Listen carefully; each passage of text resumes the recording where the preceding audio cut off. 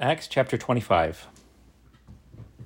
Now, when Festus was come into the province, after 3 days he ascended from Caesarea to Jerusalem. Then the high priest and the chief of the Jews informed him against Paul, and besought him, and desired favor against him, that he would send for him to Jerusalem, laying wait in the way to kill him.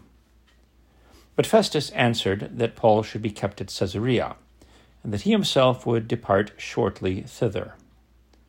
Let them therefore, said he, which among you are able, go down with me, and accuse this man, if there be any wickedness in him.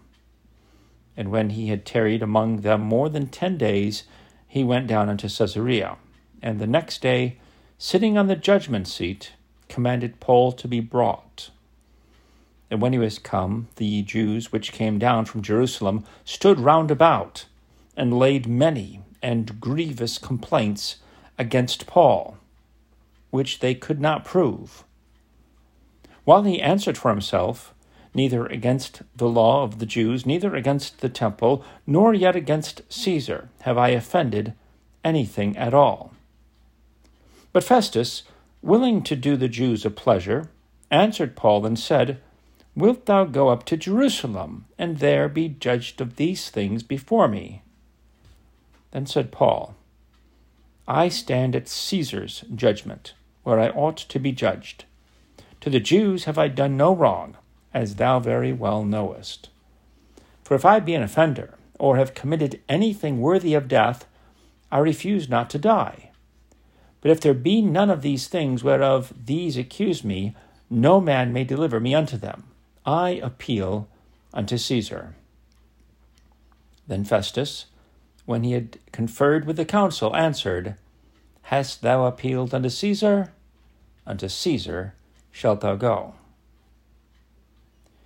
And after certain days, King Agrippa and Bernice came unto Caesarea to salute Festus. When they had been there many days, Festus declared Paul's cause unto the king, saying, There is a certain man left in bonds by Felix, about whom, when I was at Jerusalem, the chief priests and the elders of the Jews informed me, desiring to have judgment against him. To whom I answered, It is not the manner of the Romans to deliver any man to die, before that he which is accused have the accusers face to face, and have license to answer for himself concerning the crime laid against him. Therefore, when they were come hither, without any delay on the morrow, I sat on the judgment seat, and commanded the man to be brought forth, against whom, when the accusers stood up, they brought none accusation of such things as I supposed, but had certain questions against him of their own superstition, and of one Jesus, which was dead, whom Paul affirmed to be alive.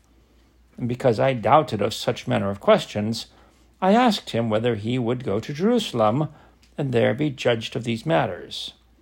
But when Paul had appealed to be reserved unto the hearing of Augustus, I commanded him to be kept till I might send him to Caesar. Then Agrippa said unto Festus, I would also hear the man myself. Tomorrow, said he, thou shalt hear him. And on the morrow, when Agrippa was come, and Bernice with great pomp, and was entered into the place of hearing with the chief captains and principal men of the city, at Festus' commandment Paul was brought forth. And Festus said, King Agrippa, and all men which are here present with us, ye see this man, about whom all the multitude of the Jews have dealt with me, both at Jerusalem and also here, crying that he ought not to live any longer. But when I found that he had committed nothing worthy of death, and that he himself hath appealed to Augustus, I have determined to send him, of whom I have no certain thing to write unto my Lord. Wherefore I have brought him forth before you, and specially before thee, O King Agrippa, that, after examination had, I might have somewhat to write. For it seemeth to me unreasonable to send a prisoner, and not withal to signify the crimes laid against him.